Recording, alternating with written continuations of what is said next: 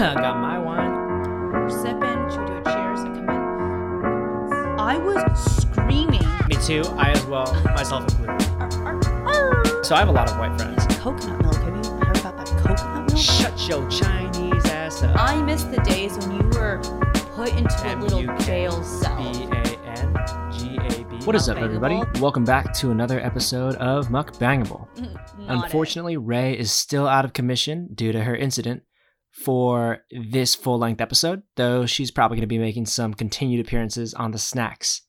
Or she might even co-host again next week. We'll see. Fortunately, we are joined by a very special guest today. He's a good friend of mine. We go way back. We've known each other since kindergarten. We were teammates on various baseball teams through high school. He is currently a minor league pitcher for the Tampa Bay Rays. He recorded 183 strikeouts this past season, which, if it's not a record, it's goddamn close. He even took home the Rays Minor League Pitcher of the Year award. This is my good friend, Joe Ryan. Here's to you going pro next year, baby. Yes, sir. So, Joe, I appreciate you coming on. I know you got to do a lot of work in the offseason to get that body in tip-top shape, get your velo up over 100 miles an hour. But thanks for taking the time out of your busy schedule to sit down with me. Oh, yeah. So busy right now. We were talking earlier, though, about like what kind of pull you have. Or wait, no. We were talking about working and how I was saying for my job, it's always like you need 2 to 5 years of experience. And then you said, you're like, oh, it's like the same thing, obviously different industries. And I was like, I don't explain that because I don't see baseball as a parallel to business consulting at all. No, it's funny that you say that because I remember last year at the beginning of the off season, right when I started, or I guess when I started throwing in December, obviously started out first play catch was with my dad. Yeah. And we're throwing the ball around and I was like, it's funny now, like obviously you're probably not going to be in the big leagues at the end of this year, but now in this industry, like now that you're in pro ball, there's a chance. Whereas in college, it was you have to be here for 3 years. You have to be set in this way. But that's true.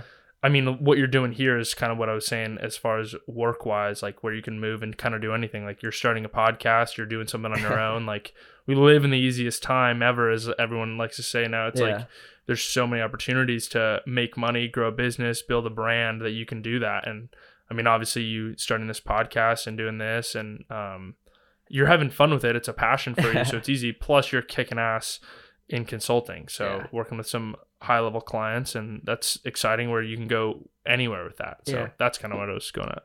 And I mean, I guess the way, now that I think about it a little more, it's for every job, it's like, oh, you need 2 to 5 years experience. You need to start in like an entry-level position. And I guess in baseball, it's kind of the same way where regardless of how good you are, everyone follows more or less the same path. Maybe you go to regular college, maybe you go to JUCO, or maybe you skip. But at the end of the day, everyone's going to hit that rookie ball, single A, double A, maybe skip double A, or maybe skip triple A, like fucking Nico Horner. Yeah. Dude, that guy's insane. Yeah, he's a beast. Great hitter.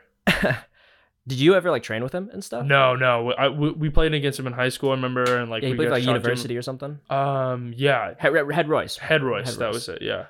Good dude, though. But yeah, I mean, it's moving through any industry, though, I think is like we look at with like the kids that sign out of high school or anything, like everyone's putting in the work at some time.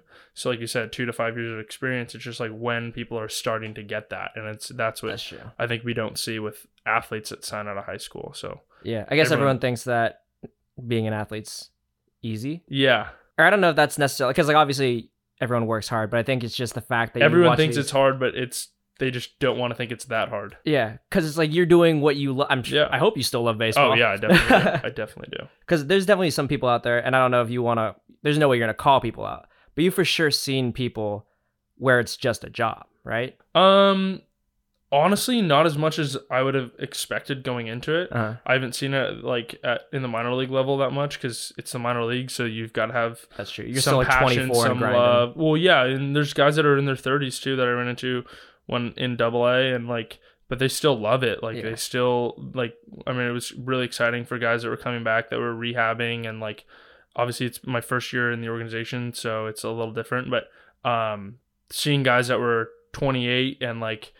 They were trying to find like a little more adrenaline being in like a minor league game and they could find that though. And like seeing like that joy and passion come back for them when they had been out of the game so long was really exciting. And like, I think just that the positive energy, I mean, being with the Rays organization, it's the best organization in baseball right now. So it's pretty awesome to see like the talent that we have, plus the joy that everyone brings like pretty much every day is like exciting. Dude, are you treating this like a media interview? No way, dude. Dude, that sounded like such a canned answer. It's so true. Dude, they spend so much money on us for like food and shit. Like they're very, I mean, they have like the least revenue in all of baseball right now, but they spend so much money on food and like keeping it simple. Like, I mean, I'll get annoyed because I can't get a sweatshirt, but wait, they won't give you a sweatshirt? No, dude, I couldn't get a sweatshirt all spring training. Don't you have people, like, as I see on your story all the time, you have like companies sending you goodie baskets. little things here and there. You can't get like a Mizuno hoodie or something? Shampoo or something. I probably can get one like that, but I'm saying I like, we'll go to the team store or whatever and you'll get like 50% off. And I'm like, this is hilarious because I have to like go buy the gear, which a lot of like most guys do, but I just think it's funny where I'm like, all right, like, do you at least get like a pitcher's jacket? No. Oh, well, we got one in Bowling Green. It was pretty cold there. It was like in the 30s in some of our games. So like they hooked us up pretty well for that. Which was funny. Just you're in like Bama now, right? Yeah. So I was in Montgomery, Alabama to end the season, which was awesome. Great Park. No, but I'm serious though. Like it's literally like, as you can look it up and say like, oh, Baseball America has them ranked as the number one organization, but like everyone that's coming in and like guys that are with other organizations are saying like the Rays that's the place to be right now, and like our GMs or front office, like it sounds like you're just tooting a horn or something, but it's so true. Like everyone's just personable and they just like want to like win as a unit, which is pretty unique, I would assume. Obviously this is the first organization I've been with, but it just seems like it works well. Yeah, but I'm still waiting on that sweatshirt. Is there some kind of like, how joined, I guess, is it from like top to bottom? Because like when the Rays lost, right? Yeah, to the Astros. Yeah. Was that kind of like, did you feel that, or was that just kind of like, that's not my team, it's my organization, so like it would have been cool to see them win, but you're not like personally affected?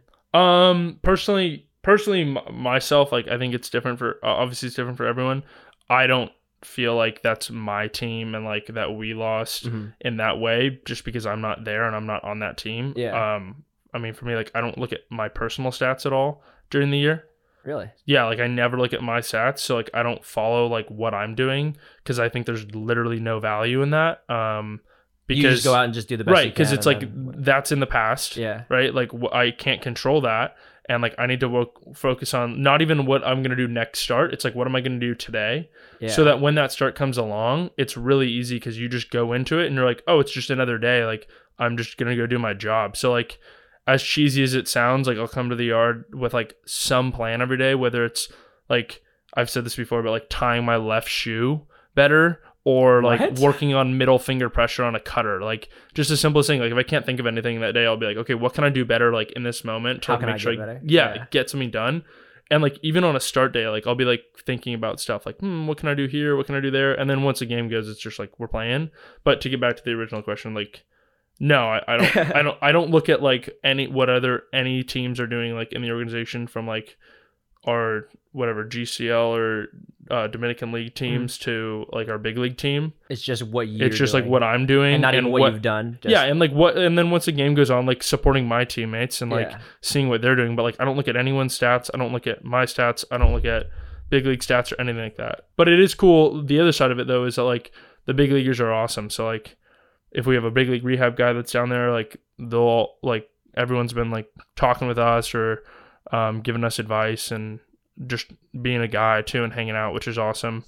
It's really cool for me. I mean, you'll appreciate this, but like Matt Duffy was rehabbing with us a bunch when I was in high A this year, and just like a great dude. Obviously, we got to watch him his rookie season and like probably should have won the rookie of the year still. But anyway, like an absolute dude, and like we talk to him all the time, like when he was down there, and just a really good guy and like someone that like you want to be around. Which just speaks to him as a person, but also just the organization. Like that was pretty consistent throughout everyone that was coming and rehabbing. And then it was like awesome during a game because you'd look over and be like, dude, Matt Duffy's here. And like I was watching him when we were in like high school. So like crazy. Yeah, so that was like really cool. And then like Kiermaier is there and like great dude, like captain up there in the big leagues. He's a good looking dude too. Yeah, I mean, dude, the the guy's got some crazy eyes. Dude, every time I watch a game on TV, I'm like, wow, that guy is pretty. Jesus.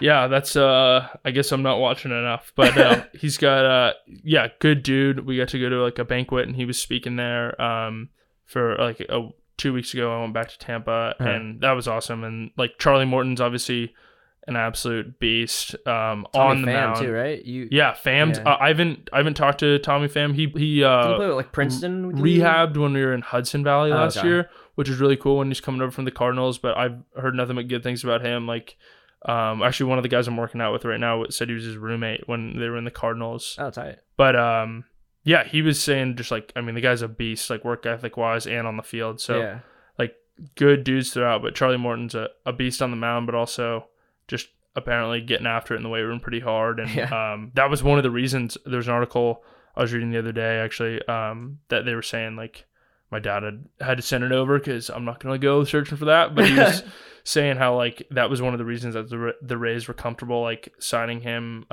for a large contract there, just because he brought so much to the organization. Yeah. Do you still do that thing where you like black out on the mound? Yeah, it's weird. Like, I don't know. It was kind of cool because I felt like I usually only got that in like big games, like when we were in high school or whatever. Like if there was like a stressful game or something, then I'd just kind of zone out and get in that like flow state.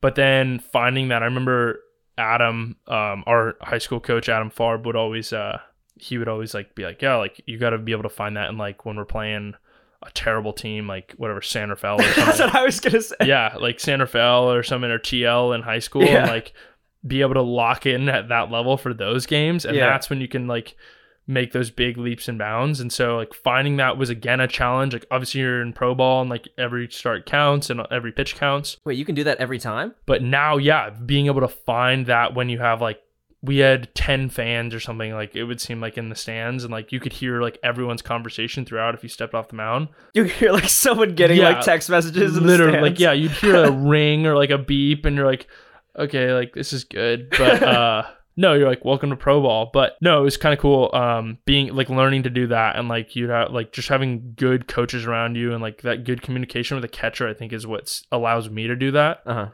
Obviously it's like always a skill you're going to try to be mastering throughout your career. Yeah. But like if you have once you get that relationship with a catcher and you can have that like, I don't know, telepathy there where you're like, okay, he's probably going to throw down like this sign and maybe like switching your pitch grip so like they don't know what you're doing or whatever. But like I guess that communication there allows you to get into that state a little bit easier. I feel like it's hard to build those kinds of relationships. I guess this is a baseball question, but it's kind of like a broader question too.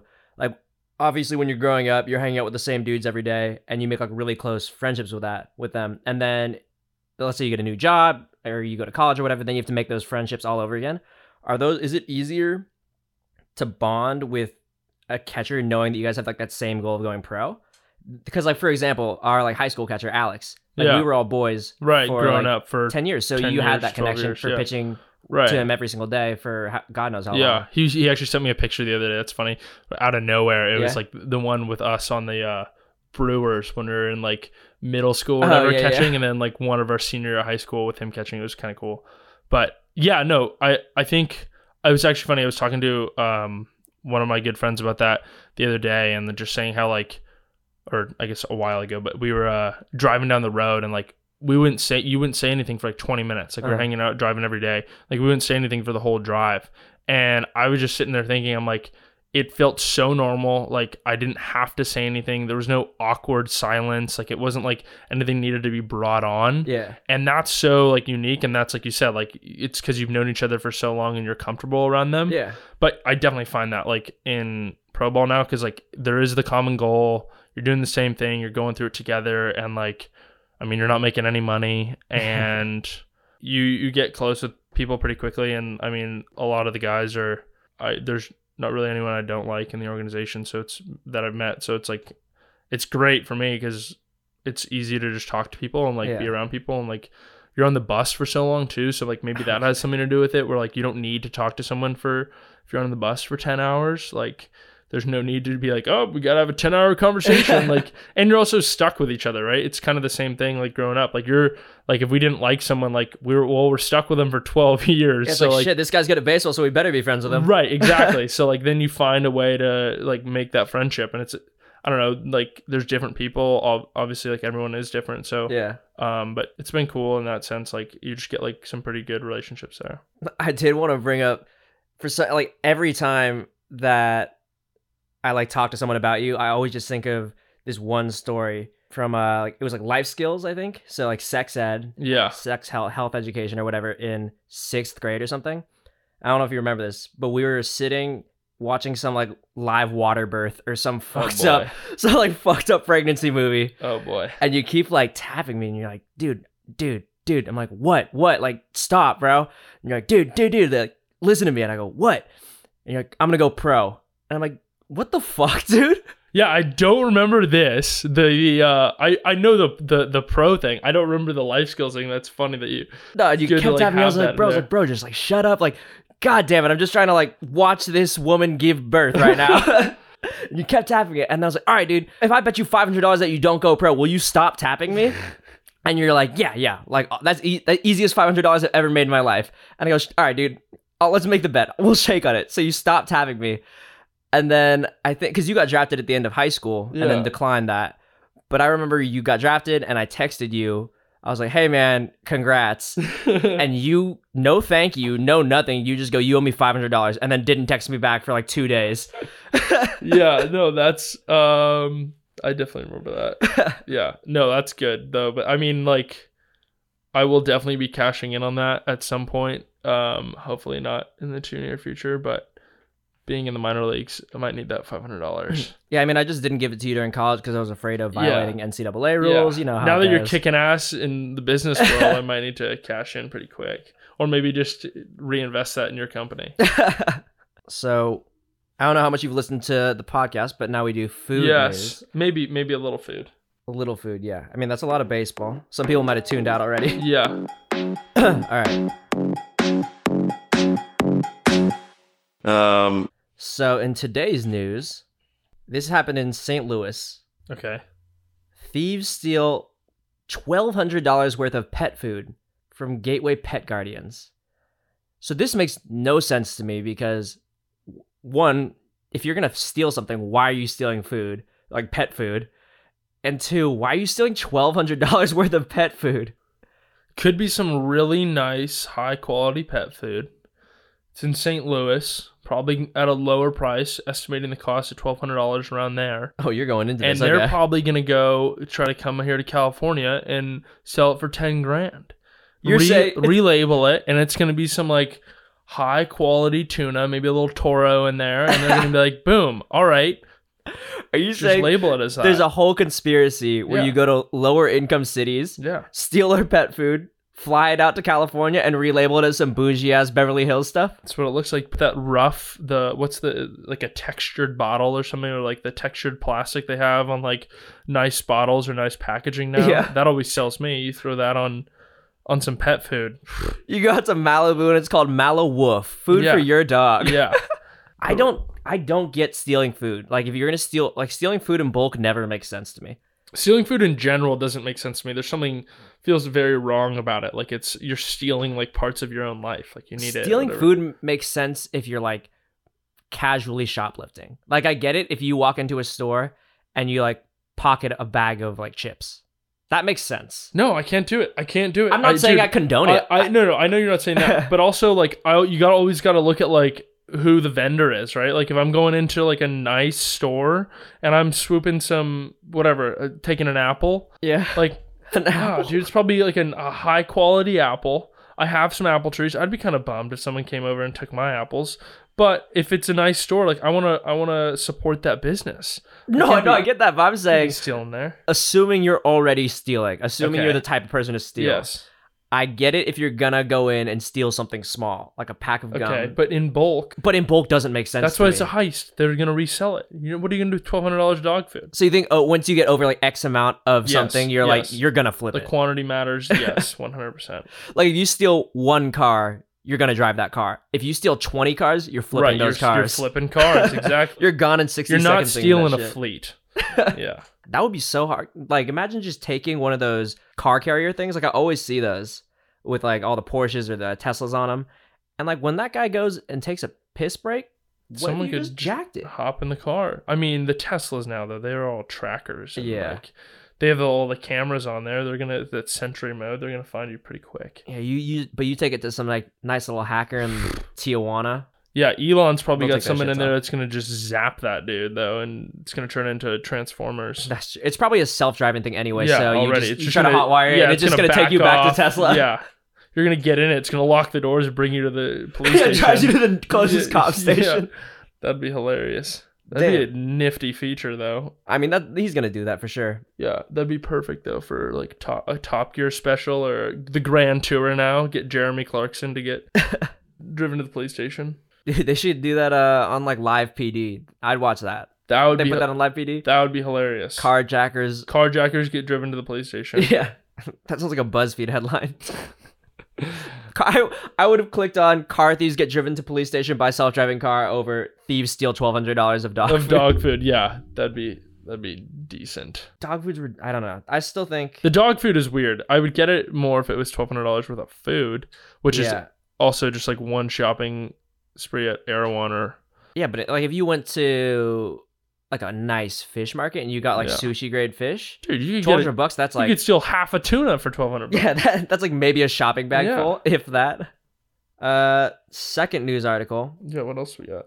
So you've heard about these Bay Area blackouts, right? Yeah, they're doing them down here now too. What? Okay. There's I don't know, it's not PG&E, obviously we're used Yeah. to that, but it's someone else. My buddy's in Agora, and he was like, yeah, they have a blackout up there too, which is really interesting. Is it a forced blackout? Yeah, Or- so what they're doing, which is kind of cool and makes sense, like people, it's funny how people, after we have those big wildfires, right, everyone's like, we need to do something to prevent these, and then PG&E comes in, they're like, hey, we're going to shut the power off to do these blackouts to prevent potential wildfires from happening, and people are like, what is PG&E doing? Yeah. Turning off the power. Like, okay, well, no, it's pretty interesting actually. We in one of my classes, what is it? Last year I was in college. They we were like breaking down, like one of my projects was to like we worked on like the nuns tubs and whatever fires in NorCal, like up in Santa Rosa last year. Oh yeah. Yeah, and so like we broke down like fire mapping and like seeing like why they were burning in these areas, and it was really interesting because like over the last the fires obviously weren't as large scale as they were at the time, but like over the last 20 years there have been like 10 fires in the exact areas of all those fires, and it was like pretty easy to see why. Like they were in these like little valleys or in rivers where like all this debris would build up and then it would dry out because there's not a lot of rain, so the river streams wasn't flowing, and then it just becomes a tinderbox and lights up and it carries the fire where it needs to go. But how many of those fires are from like So I think the PG&E electrical one, lines? They are? yeah, last year's was a PG&E fire, Okay. and that was the whole point. And so like now they're doing these blackouts, which is interesting though, and seems like a smart tactic. Like I don't know the breakdown of like how they exactly started with like whatever arc, Yeah. but no, it's interesting though because all the connections through it. But looking at my dad's obviously a contractor, but one of his clients was, they have like his generator set up and you have to fill it with gas and it runs off fuel. And he gets so many days, and it's kind of cool, just the whole switch where like they turn the power off and it immediately goes over to the generator. Yeah. So you wouldn't even notice a Wi-Fi like glitch at all. Like, Oh, it's, really? Yeah, really cool. Damn. And then right when the power comes on, it switches back over. But that's like a week's worth of fuel to have it running the whole time, which is a long time. In some of these blackouts, I think they said what, three days maybe. It's a long time. But yeah, so most people obviously don't have those backup generators. No, and the new thing though is with what Elon's doing, with the power wall or something. So they have they have the battery pack basically for your house. Oh, so you have this like extra energy source that you can use in case of that. But it's pretty cool because you could just have your solar panels hooked up. Yeah.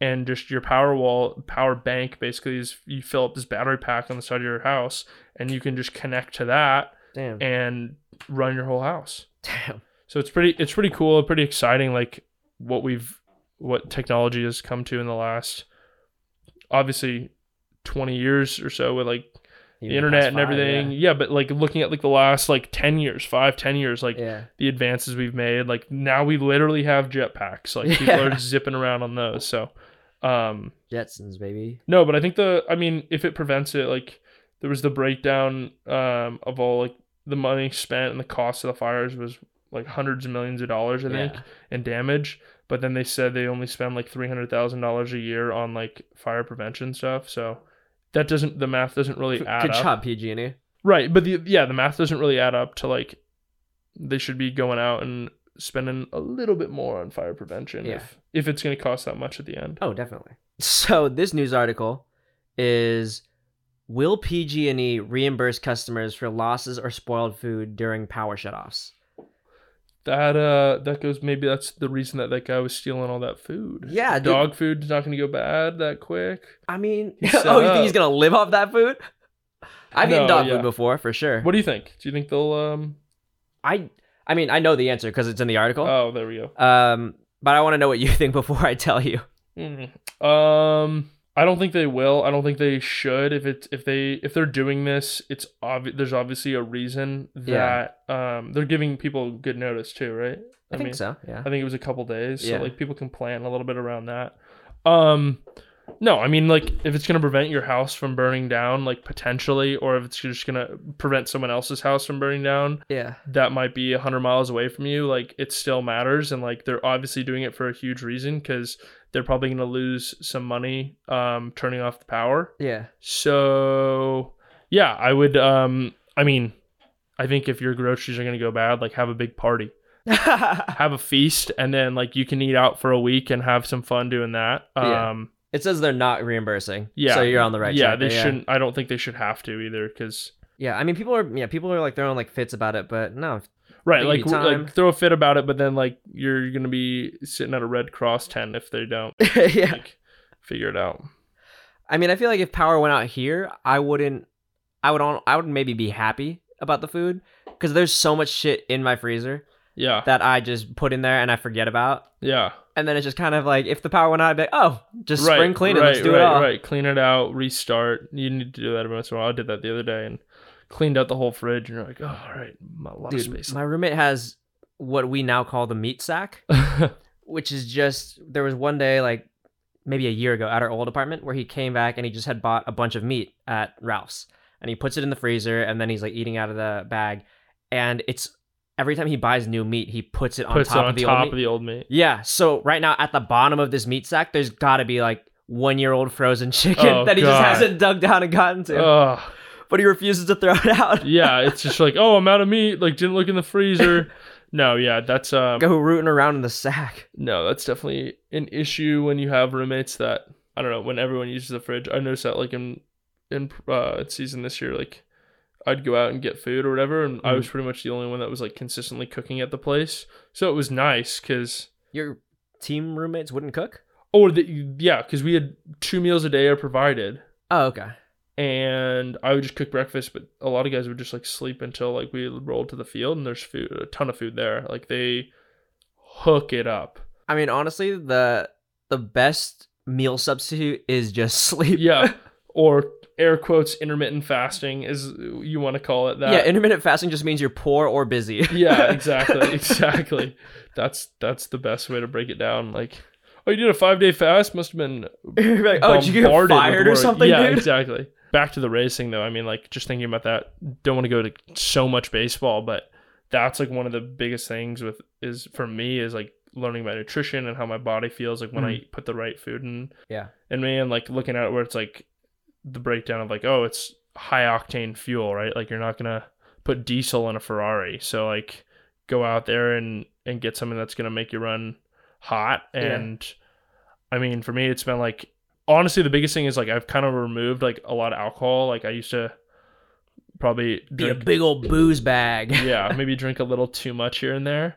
But then like removing that, like you just notice like such a huge difference in how you feel, and like being able to like recognize movement patterns and like repeat them, because the alcohol is gonna like kind of dull your senses. And so like, and over time, I think that's gonna like carry over to like different like days, weeks, months like of like consistent drinking are gonna like have those effects where you're gonna like feel a little bit more sluggish and not like feel your body as well. Yeah. So removing that and then replacing it with like really good food and good sleep and like taking care of your body better. And then so it was perfect when I was like starting to do that last year, more or 2 years ago, and then getting drafted by the Rays and being like, oh God, minor league food's gonna be terrible, and then walking in to low A this year and like our first meal was like buckwheat soba noodles and like super nice like chicken skewers and like the best steaks and like beet salad, super good rice, all this stuff, like an amazing spread. And then you learn on top of that, like it's by some farmer like right there in Kentucky who like made all this food from his own ranch. And you're like, this is the best thing ever. And so like we had like the best food all the time, like super healthy snacks that they'd be coming out with. And like this one company, Y Bars, came out with like really good bars that we had like near the end of the season that were just unreal, taste so good, and there's just so few ingredients that just like high quality food there.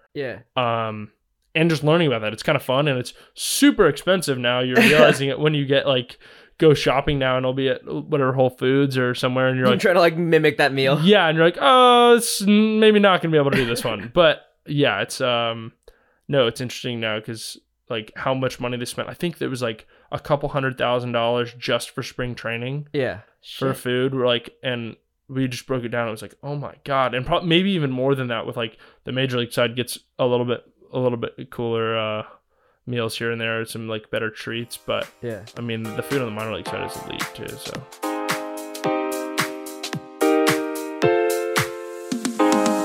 yeah, no, I'm glad you brought that up because that was actually what I wanted to talk about, like the main entree for this episode. Since obviously we're a food podcast, right? It's gonna be a lot of baseball on this one. Yeah, but I always was under the impression that minor league food was awful. Like I follow this account on Instagram called Minor League Grinders. Do you see? Have you? Yeah, I've heard about it. I've seen it. Yeah. Okay, and it's all this shit. It's like getting an $85 game check, right, or like having to change in the showers, or like sleeping on the floor on the bus, and it's just kind of like all the grind of the minor leagues. But then like the one that was funny to me, it was just guys making like mayo. Like putting mayo on like wheat bread and like that's their pregame food because they just didn't have anything. Yeah. So I always thought that minor league food was awful. I thought that was just like what it was. I think it's definitely changing. Like it's changed in the last couple of years from what I've heard. Like guys were saying like, yeah, we didn't have this 2 years ago. Back in my day. Right. Yeah. Like 2 years ago, they're like this food was not here and like they weren't taking as good care of us. But they realized like I think the Dodgers were one of the first teams, and then the Astros. I don't know. Other than those teams and us, like I don't know every single team that's made this like huge change towards diet and like the focus on nutrition. But I think someone told me that like every affiliate of the Dodgers spends like $1 million a year on food. That's crazy. Where they're like getting steaks and stuff after the game, which is awesome. And is that why I have to pay $12 for a Dodger dog when I go to the park? So they can feed their minor leaguers better than they feed their fans? It sounds like it. No, yeah, it seems like it. Fucked here. Because they get... Come on, Magic. Yeah, they get hooked up, and it pays off. Like they've been in the playoffs how many years in a row now and like doing really well. 7 or whatever. Yeah. And so like for us, it's the same thing. Like they've noticed this big push where they're like, we're winning at every level. Yeah. And we just changed like the food, and we noticed this big shift after changing the food. But it's not just, it can't just be the food. I mean, it's crazy what it does. Like you feel so much better. Like really? If you have that meal that I'm talking about, like soba noodles, and which is new to me, right? Like, but I talked to my trainer the other day who's like all about living healthy, and he was saying how like soba is like one of the best carbohydrate sources, which I never knew. I haven't fact checked it, so I don't want to have that completely out there, but at the same time, like this is what he was telling me, and I'm like, all right, like this is really interesting. Our nutritionists are so educated, and like we break down sleep and everything, and like I notice a huge difference personally, and I know a lot of guys do. If like you get better sleep, you wear blue light glasses when you're getting ready to go to bed. Like one of the coolest tricks that we found was like for sleep. I mean, for me, my circadian rhythm was always like go to bed at 9:30. Like I'd pass out at 9:30. If you just let me get home, like eat dinner at 6:30, like I am out. Yeah. and wake up. Like I'm probably going to wake up at like 5:45 or 6, like naturally. Okay. But then in pro ball, it's like, okay, 9:30, like I'm still pitching. Like I got to be locked in right now. And so like I'm getting home or whatever. And then like, I don't know, it's like 11:30 or midnight. And then if you're on a road trip, I mean, it could be 4 a.m. you get in, but like, yeah, you'll get in and it's like, okay, now I got to go to bed. And then like I'm sleeping in till 10, 11 sometimes, like late sleeping. And so you're kind of all thrown off, but like the tart cherry juice and magnesium combo. Before you go to bed or after you wake up? Right before you go to bed. Yeah. Elite. Does it just like reset everything? Or? It just, I don't know exactly what it does, but you just get relaxed and you sleep so well. And like waking up feeling really good. Yeah. It's all natural. I mean, magnesium is just a mineral that your body needs. Yeah. But then something with the tart cherry, and then she told me like you got to combine them together, and it's unreal. But just the consistency of it, the magnesium is really good mineral for like joint repair, like tendons, everything. But it also helps you sleep really well. So it was pretty exciting. Okay, so then you do think that the food kind of like is I guess a spark plug for just getting everyone. I wouldn't even at say that same I would say it's back to that like fuel, like right. So like there can be like they have really good coaches, obviously, like throughout the organization, which has been awesome, and just how they're run, who they hire, like it definitely shows. So that's obviously going to help you on the field. Yeah. But just allowing yourself to retain that information and be like alert enough, comes from the diet, right? Like if I'm running well and I'm feeling good every day, I can learn so much more.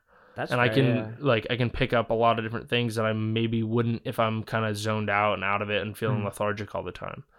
So yeah, because I definitely remember from our high school days, the pregame meals were just PB&Js. Yeah. And maybe if you were lucky, there were some Gatorades on the table. Right, like if someone ran over to Subway or something. Yeah, if someone's mom's feeling nice, maybe there's some M&Ms. Right. No, and so like for me, like I don't know, just looking at that stuff and like looking at what I was eating in high school, even where I'm like, oh, I'd have like a really good dinner. Like that was like my mom would always cook a really good dinner. Yeah. And then breakfast, I would always just have oatmeal like every single day without fail. Maybe some eggs here and there, but like oatmeal was definitely in there, which is great for you. Yeah. But then like lunch, like we could go off campus all the time. Just in and out, baby. Right. Taco Bell. Yeah, exactly. Like get something just like that was cheap, but and then I don't know, I would drink like sodas here and there and like have candy and stuff. And like, I mean, looking at the days that I didn't do that, I definitely felt better. I don't know. I mean, after water polo, we'd have like a swim practice forever, or like polo practice in the morning. And then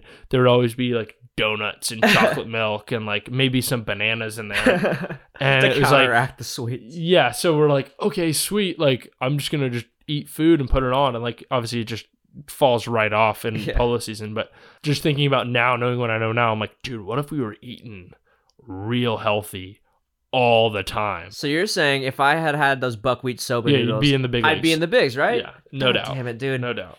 I blame my mom for this. Yeah. Mom, you hear that? You feed me some better food and I could have been making bucks. Oh, God. As a big leaguer. Be the token Asian on the freaking Cardinals. That's definitely a huge step for me, was like realizing the diet side of it and how important like diet, sleep, all that is. So you get the 2 meals a day from the organization. Is that every single day? Yeah. That you're on contract or whatever? Except for off days. But they give you meal money. I don't think we were getting meal money on off days, but like we'd get meal money for traveling and everything, but they'd still provide 2 meals, so it was good. All right. How much, and you don't have to answer this, how much do you get paid? I think someone broke it down, and you don't know how much you get paid. No. I know how much I get paid every 2 weeks, whatever. But, but it's not, and we don't get paid in the off season. So someone broke it down though, and I think it's like $30 a day, which is over the whole year. I think over the whole year. Yeah, I think it was over the whole year. It might have been $9,000. Are you kidding me? Your minor league contract is $9,000 a year. I don't know what the minor league. Yeah, I don't. Oh, 11,000. Yeah, and that's. I mean, that was before taxes too. They tax you on that shit? Yeah, which is crazy. Isn't that poverty? Right? $11,000 a year is definitely poverty. I know. I was like looking at it. I was like, dude, can I get that money back if I start using like food stamps or something? Like, probably could. Yeah, I got to figure out if Whole Foods. Do they pay for housing? Food stamps. What? Do they pay for housing? In the off season? Well, regular season. Oh, no. Sorry. Yeah, I don't even know why I said the offseason. No. They definitely don't pay in the offseason. No, they definitely don't pay in the offseason, and they definitely don't pay it in season. So, oh, shit, dude. Yeah, so that's fun. I mean, but I guess for you, do your parents, like, I'm sure your parents support you somewhat. No? I mean, I think they pay my phone. Okay. Oh, that's it. Which is nice. But I mean, housing in Tampa's a little. Are you in Tampa? No. You're in Alabama now. But that's cheap. But yeah, so like Bowling Green, I think the rent was like, I want to say it was like $300 or $330 or something for a room and like your own bathroom, which was nice. But then it might have been, it was $330 every 2 weeks. So $600. Why would you pay rent in 2 weeks? No, because it would just take it out of our paycheck. Oh, okay. Yeah, so I think it was like $330 every 2 weeks. Do they have company or like not? I guess company housing. Yeah, so like that the was Rays bought out. So that they did that in Low A and Bowling Green, which makes a lot of sense. Just like it's easy, a cool apartment building where like everyone stays. But in High A you have to find your own place, and in Double A you have to find your own place. Which is like if you're moving up, it's pretty nice because you just like move into someone's apartment that was there before, and so you don't have to like go search for everything. I think my dad was telling me that he was talking to your dad. Yeah. About like when you got brought up to Double A, and I was like, oh yeah, that must have been like a bitch, like finding new places. And then your dad was like, no, like they hooked him up, like everything was a smooth transition. Yeah, it's really smooth. Didn't the GM like fly out with you or something like that, or like took you to the airport or someone? There was some sort of so, like something that owner, I didn't expect. Well, no, yeah. So like the owner of the Stone Crabs would like drove me to the airport, like that's picked me up and then drove me to the airport, like the guy probably drove like 4 hours or something. Yeah. And they did the same thing in Princeton. Like the GM, when I was in Princeton for like 5 days last year, and the GM drove me like 4 hours to the airport, and I was like, "This guy's got to go back now." Yeah, just turn around and go back. And like they're not making. I doubt they're making a lot of money doing it. So like they have a huge, more than you probably. I don't know, but they have a huge passion for it. So it's that's what I'm saying. It's like there's really good people throughout the organization. Do you think they do that for everyone, or is it just because you're a guy? Okay. No. It's everyone. Doesn't matter if you're a $400 sign or whatever the minimum that they could sign someone for. Yeah. Or a $3 million guy. Like they're gonna drive you wherever. Have you noticed any different? Like, because you're playing with Wander Franco, right? Yeah. So that guy's for the listeners who don't know, he's the top rated prospect. In all of baseball, number one prospect. Yeah. So do you notice the way people are treated, maybe not necessarily by the team, because it sounds like your whole organization is pretty consistent with being nice to all the players, but like maybe in opposing stadiums or just kind of in daily life, like he's hounded with fans for like autographs and all that stuff. But I mean that was really interesting to watch him this year. Like I met him last year when I was in Princeton for 5 days, and then he was there, and I went to Hudson Valley. Obviously you just heard like he was a great player, and like I think he won Player of the Year last year as well. Oh, damn. But I didn't really see him too much in spring training, but we were in Low A together, and then we were in High A together. And yeah, I mean the guy can hit. He's a stud. Yeah, he's a stud. It wasn't I don't know, it's so casual too. Like if he makes goes, baseball look easy. Yeah, like if he well, not even that. Like he'll battle for an at bat, and like I think he had, this could be totally wrong, but it is something crazy. In the month of May, he did not swing and miss one time. What? We would foul balls off, or put him in play, but he wouldn't ground out, but he did not swing and miss for the entire month of May apparently. And like that's crazy. There was some breakdown where it was like him and Mike Trout were the only players in all of baseball that had like an average contact rate of 90%. And like an average exit velo of over 90 miles an hour.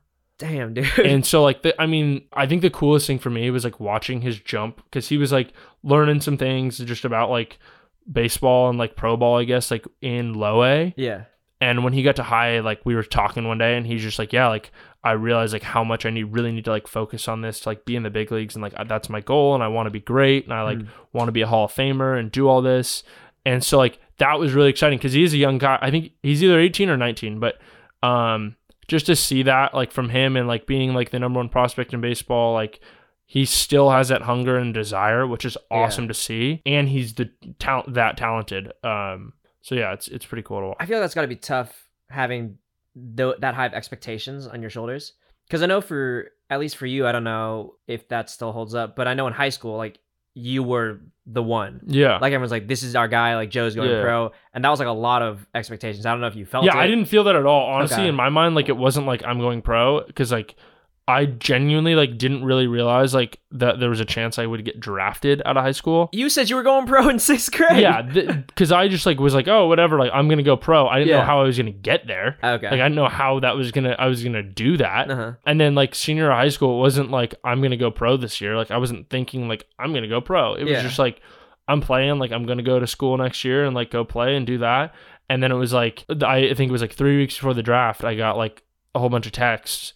The IJ, like, threw out some article about, like, one of the games, and they had, like, 95 in there, and I was like, okay. And, like, then I got all these texts, and they're like, where have you been? I'm like, where have you been? Like, from, like, scouts and stuff? From, like, yeah, like, scouts. And it was like, dude, like, I don't know, like, it's because, like, no one scouts Marin base. Right, exactly. And then, like, there's dudes that are coming out of there, and it's like, all right, that wasn't really, like, a plan, so I think that was, like, kind of good, because I wasn't really, like, totally let down. Yeah. Until I got to college and found out I probably, whatever. Yeah. I remember that. But I didn't really feel, like, too much weight then, and I just kind of closed my mind off to that if I ever felt, like, any pressure. And for him, it's the same thing. Like, I haven't noticed that he's had to deal with too much pressure. Like, he's a beast. But so once you're on list, because, like, for him, yeah, I think, where's he from? Dominican. Yeah. So coming out of the Dominican, he was like, already people were like, this is the guy. Yeah. And he's just always had that with him, so it's just normal for him. I think so. Okay. And I think he has a lot of people in his family that have played in the big leagues. I don't know.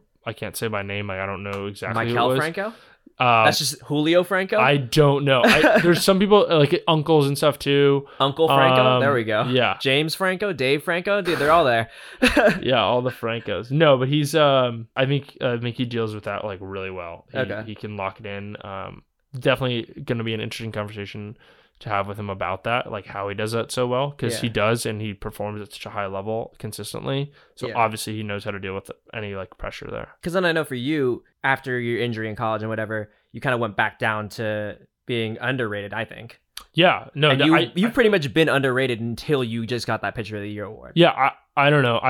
I feel like I don't know. It's so weird to me, because, like, I feel like in high school there was definitely a sense of, like, ego where it was like, oh yeah, I'm, like, gonna do this, like, but I would say I more talked about it, like, amongst our friends and stuff, and, like, but you've also always been like that. I don't want to say cocky, but you've always been very confident in what you're doing, whether it's like hooking up with a girl, or if it's like throwing 15 strikeouts. You're gonna like call your shot. You're gonna go out on the mound and be like, yo, I'm gonna get 15 today. Or you're gonna be like, see that girl over there?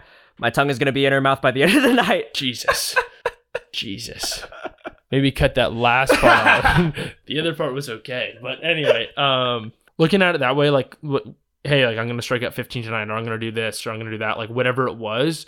I think the power of that is crazy. Like, I definitely lost that for a while, where I was like, can I do that? And, like, there's a little bit of, like, loss of confidence. And it was kind of cool over the last year to, like, change schools and go from, like, being down in LA to going back up north. Yeah. And being in an area up north that, like, I wasn't familiar with, but then being around, like, such a great group of guys there, and being at a school that, like, allowed me to really do what I needed to do to be, like, the best version of myself. Yeah. And I learned a lot about myself just off the field, which helped me tremendously on the field. And, like, for me, like, listening to, like, more podcasts, and, like, learning more, like, finding this joy in learning, where I feel like I always had this, like, stigma around school, and, like, hated school. And like, I mean, like, Griffo's classes in rock were, like, the only classes that I enjoyed throughout, or, like, in engineering too, when I did that at Drake. Like, those are the only classes that I was like, okay, I'm stoked to go to this class right now and, like, learn something. Yeah. But pretty much every other, like, class, like, regardless if it was the teacher or if it was just, like, the curriculum, like, I was just like, this sucks. Yeah. And even in college, like, I felt like professors were just, they weren't bringing anything to the table. Well, a lot of them are just there for, like, the research and the paycheck. Right. Exactly. Like, so it's teaching like, a class is the bottom for them. Well, yeah, but just, like, the class, not even, like, the professor, but more so just, like, the classes. I was like, I'm not really, like, gaining anything that I feel like I'm gonna be able to use, or that I really even would want to use right now or in the future. And so, like, taking that, like, education and self-education to, like, another level helped me so much in baseball, and, like, learning about okay, like I'm going to listen to Joe Rogan all the time and change my Instagram name to the Joe Ryan Experience. Like, dude, the guy's a beast, and like I love what he puts out. And then you'll like learn about other people through the podcast. Like, and then you might find something like on someone that's on that podcast. And I'm like, okay, and it will just send me down a rabbit hole for like a month or 2 months, or just now it's like maybe like a couple of years that I've been like, now I like this subject. And like, I don't know. One of the cool things for me was like, obviously like I didn't study finance or anything, but then I just talked to a financial advisor that I'm probably going to start using pretty soon. But I talked to him the other day, and like we were talking about stuff and learning from like Eric Calendris and stuff. Like he's working for Wells Fargo, and he'll teach me stuff here and there. But like my financial literacy has just like taken like on a whole new level where I can go out there and like I can have a conversation and I have an understanding of like how that side of it works. And he was saying like no one's doing that, and like that's the biggest step for like a client is like we can invest your money so much better if you have an understanding of like what it can do and what it cannot do. Like the positives and the negatives of that have really helped me, and like it's cool to see like that financial education and just like my self-education is paying off in other aspects, and literally paying off too. But that's been exciting for me to like learn about myself through that, and really kind of having to take that step for my future personally and athletically. I remember we had this conversation maybe like a couple months ago where we were talking, what's that company called? The one that invests money in minor leaguers? Big League Advance, BLA. So that company essentially invests. It's like a venture capitalist firm, I guess, more or less. For investing in people as opposed to investing in companies. Right. Because that was wild what you were telling me, where like they just give you a lump sum of money with the stipulation that they get X% of your future earnings. Forever. Which seems crazy to me. It seems pretty crazy. I think the concept is really cool from a business side for them. Personally, I think you just have to look at like weigh it out. Like if you're someone that didn't have a lot of money, I don't know, or you just don't come from a lot of money, or you don't see that in your future outside of baseball, and then like someone comes along and offers you the largest amount of money you've ever like been able to really see, and you're like, shit, like that's a big number. How many zeros? Right, exactly. And you're like, okay, and you want to take like a percentage of my career earnings, like, and a lot of guys would do it. There's a lot of dudes that have taken it. But they've only been around for a couple of years, and I think they said like, I don't know, there's a lot of dudes, like a couple hundred or something, have taken it, which is exciting for them. Like that's cool, and but it's like too early to know whether it was the right move. Right?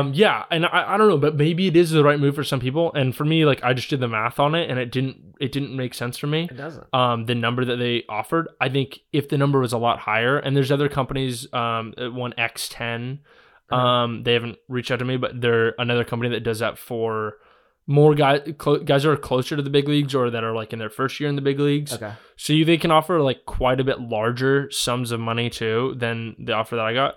But that's attractive to me because I mean you could set yourself up pretty well with $5 million, right? And you invest that properly, like you could be making some good money for a while and like still work somewhere else, right? Like still keep playing baseball, obviously, right? But now you have like your safety net. You have your retirements secured now, and like you've given up a percentage of your career earnings for that, and so it's like that's exciting. But it's like at the same time, you also, if you believe in yourself as much as the company believes in you, then there's no way you should ever take that deal. Because if they're like, we believe that you're worth $5 million and we want to take 30% of your future earnings, you could just be like, well, if you believe, I believe in myself, I'm just gonna not do that and then make way more money being a professional baseball player. Right. And so like you could break it down, but then it's just a nice math problem there where you say like, okay, if they give me $10 million for 10% of my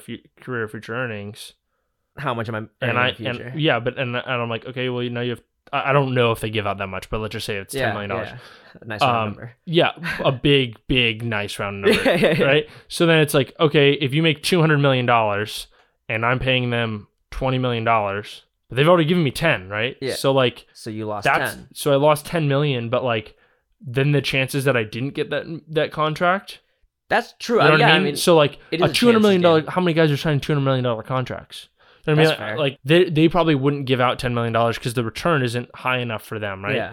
And that's like the thing with like the BLA company. Like it's the same thing that they said. And like it's this very smart business. I think it's really cool, and I'm really interested in the business side of it. It just wasn't. But as a player, not so much. As a player, I still think I'd be interested. It just wasn't enough money. Like I was doing the math, and I'm like, okay, if I invested this, what could I get potentially?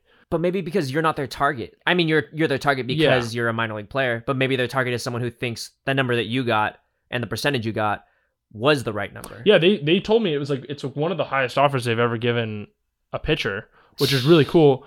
It's just like, yeah, I don't know. It didn't seem like because if that's one of the highest offers that they've given, and you go, I don't think so, then like it's probably not that great from a player side, right? Yeah, I know. I don't think it is always the best from a player side, but it depends. It all depends on the player. It would need to be like they need to have like high confidence in you, and you have to have low confidence in yourself. But it's not even low confidence in yourself, because that's the thing that like I was thinking about, and like that people initially think about is like it's low confidence in yourself to say like, oh, you're not gonna make it, so like maybe take a safety net. Yeah. But it's not that at all either. Like you could 100% believe that I'm gonna get to the big leagues. I can 100% believe that I'm gonna get to the big leagues. Like whatever. But at the end of the day, like I'm not in the big leagues right now, but I still believe I should be in the big leagues. Yeah. Right. But like there's someone else that's making those decisions to like see where you're going. So you could look at it as like, yeah, you're covering yourself with a safety net, kind of betting against yourself. At the same time, like you could also just take it as like, you know, like I really need to cover the business's side, like who's going to control where I move. Yeah. And like that's going to be me sacrificing something, part of my equity, to give to someone else. But at the same time, it's like, all right.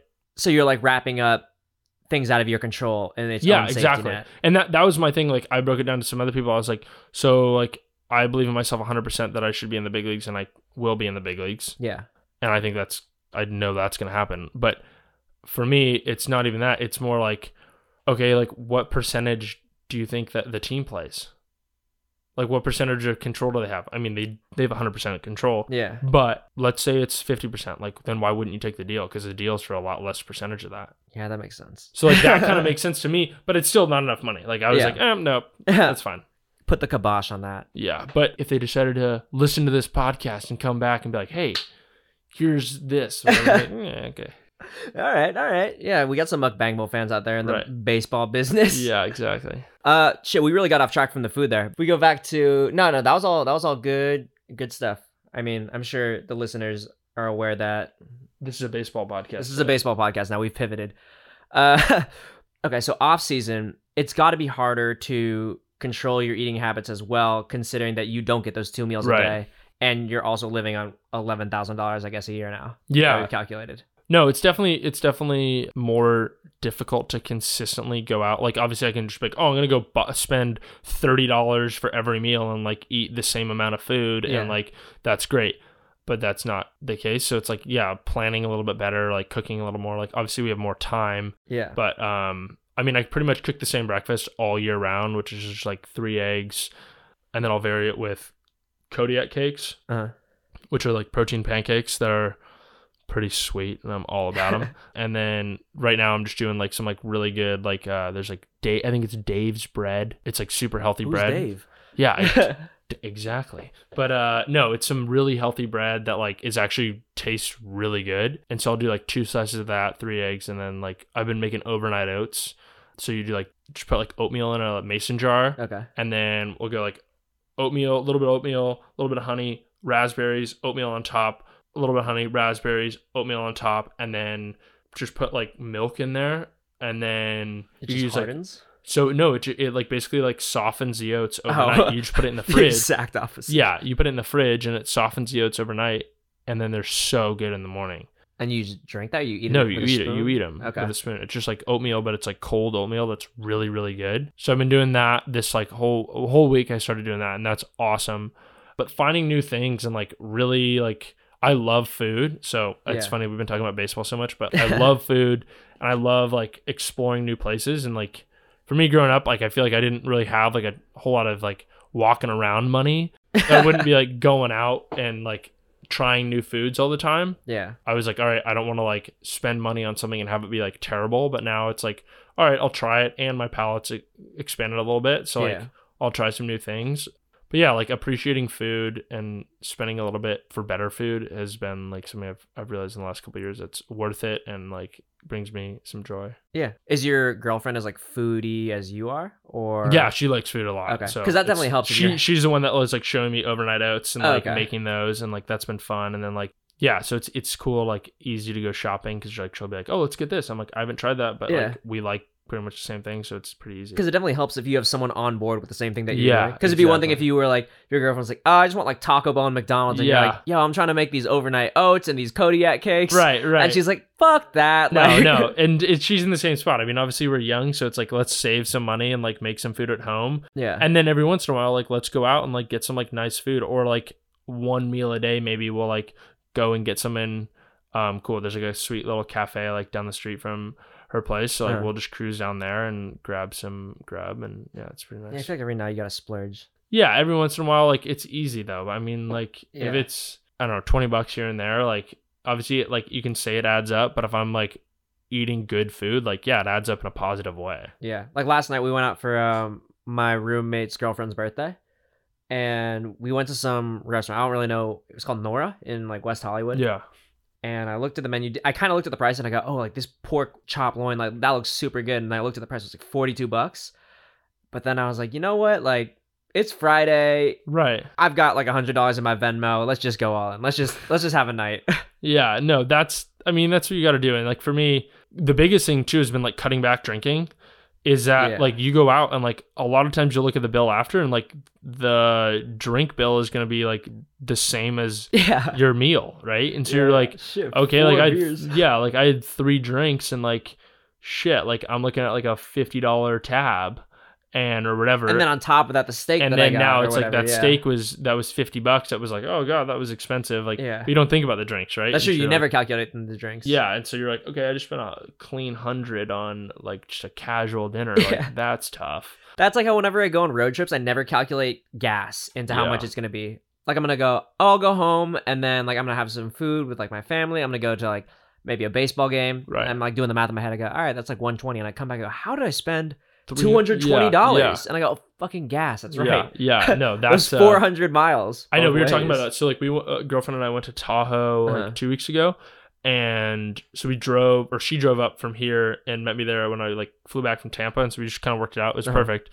But it was like we were getting ready to leave, and we went to Molly Stone's in Bon Air or whatever, and it was like go in there. I ended up spending like $70 on some food to like cruise back down, just drink. You spent $70 food on road trip snacks? Yeah, I don't know, dude. I eat a lot. What did you get? Like, did you make like organic like crepes or something on the way? God, no, I wish. That sounds good though. No, but so you spend like $70 on like food and drink, and then it's like all right, and then go to the gas station, and then it's another $50 to fill up, and it was like, wow, that went quick. And then literally the next morning, it's like, okay, you got to fill up because you just drove from San Francisco to LA. You can go to fill up, and it's like, all right, gas is $4.50 down here, so that's another $60. And then you go get lunch. I'm like, dude, I just spent like $250 in like 10 minutes. And I didn't do anything. All I did was drive. Yeah, I literally just drove, and it's like, okay, so like watching the money a little bit better is nice.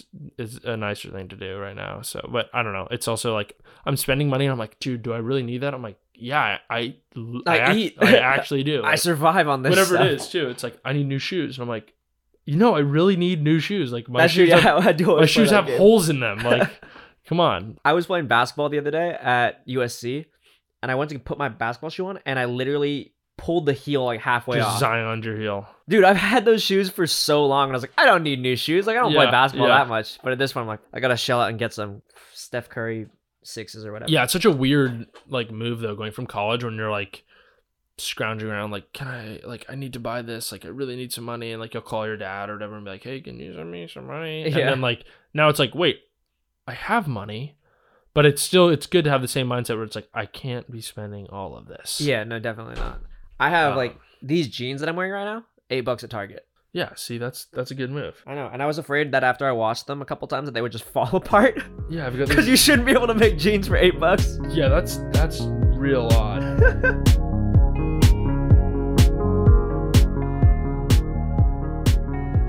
All right, so for dessert today, I don't have a name for this. It's just gonna be me asking Joe food questions, and he has to answer as quickly as possible. And I might blank out on questions for this.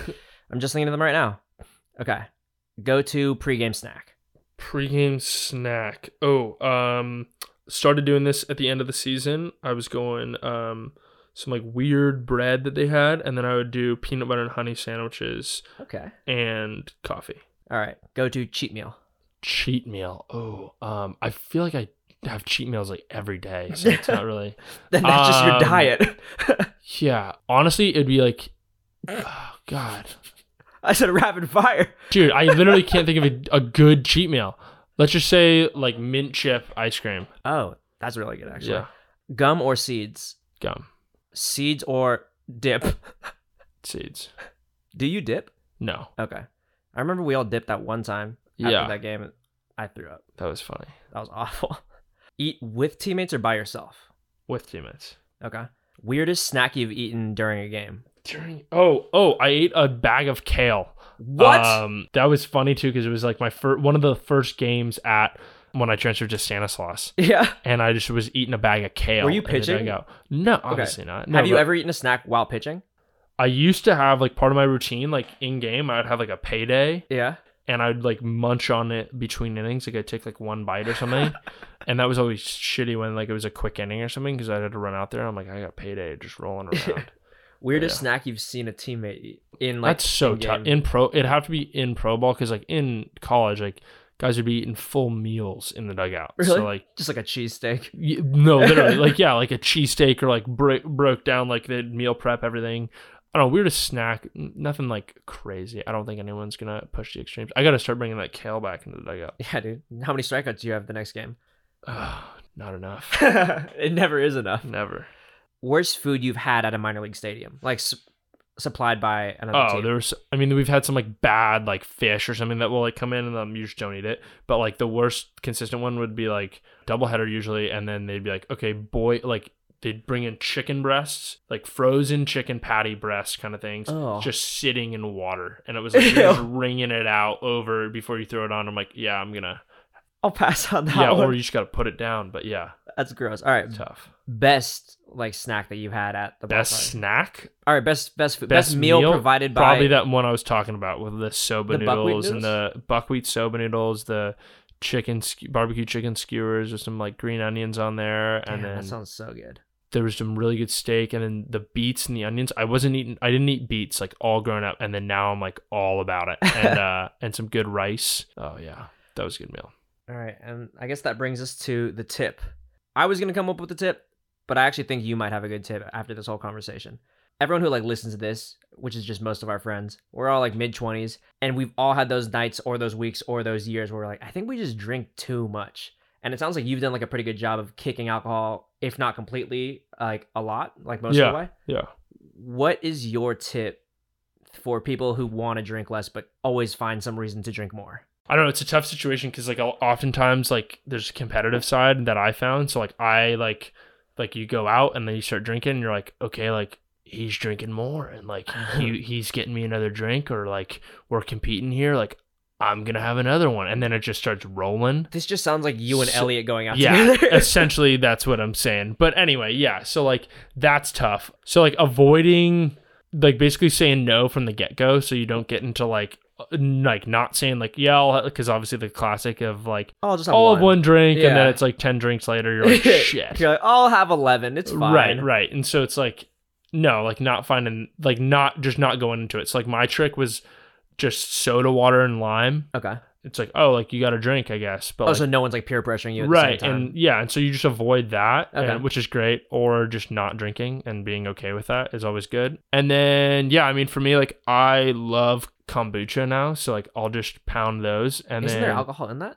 There's a little bit, like it's like whatever. I mean, it's just from like the fermentation process, but I think it's like less than 1%. So that works really well. And then just also if you're consistently getting drunk, commit to something early the next morning. Oh, and then go do it. Like this podcast. Right. But I'm saying like, or at like 5:30 in the morning, or like 4. I mean, like sign up for like a Zumba class or some shit. Yeah. Or just like your friends, like, hey, like we're going to go work out tomorrow at 5. So like you got to wake up at 4:30 or whatever to like be there. And so you're like, okay, like sounds good. and then you wake up, and if you're feeling, or you're not going to bed and rolling into the workout, like that's going to be pretty hard. And you're not going to I don't want to do that again. Right. Or like, I remember last off season, I decided to go drinking one night, and like one of the nights in the year, and I told my friend that I would go surfing the next morning. And so like woke up at 6 to go surfing, went to bed at like 3, and then you get up to go surfing, and you're like, okay, this is probably a big mistake, but like got there and was drown. Ended up sitting in the water for like 5 hours, and so I mean, that'll kill a hangover real quick. Ocean water. water. Oh yeah. Yeah. So it was good. A ranger like paddled out because the tides had shifted in the time that I had been out there. I was out there so long, and he's like, "Dude, you've been out here for a while. Like, you all right?" Like, he was just done with work and with surfing. I was like, "Yeah, man, I'm just trying to relax a little bit, like just trying to kick this hangover." Yeah. So it was good though. It was awesome though. Kind of like I went up and like had some coffee that I had picked up along the way somehow, and like sat there and just sipped my coffee and like watched some waves for a while. That's and tight. Like. It was really cool though. And like after that I was like, yeah, I don't really need to drink the rest of the year, and like didn't really. So it was like nice. That was pretty sweet. All right, well, I appreciate you coming on for this episode. Thanks for having me, man. As always, you can find us at Muckbangable on Instagram, on Twitter. You can email us at somuckbangable@gmail.com. We are on Google Podcasts, Stitcher, Apple Podcasts, Spotify, TuneIn, iHeartRadio, etc. Make sure to leave a 5-star, or you don't have to leave a 5-star. You can leave a 1-star if you really want to, if you want to be a dick about it. But make sure, rate, review, tell your friends, tell your family, tell your enemies, because we're just all about having people know what's up.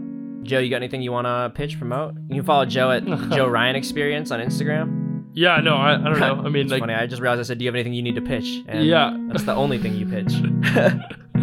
No, yeah, nothing to pitch. Just follow the podcast. I think it's awesome what you're doing. It's really cool, and I'm definitely a fan of that. So keep doing it. Yeah, again, thanks for coming on, and peace out, Muck Gang.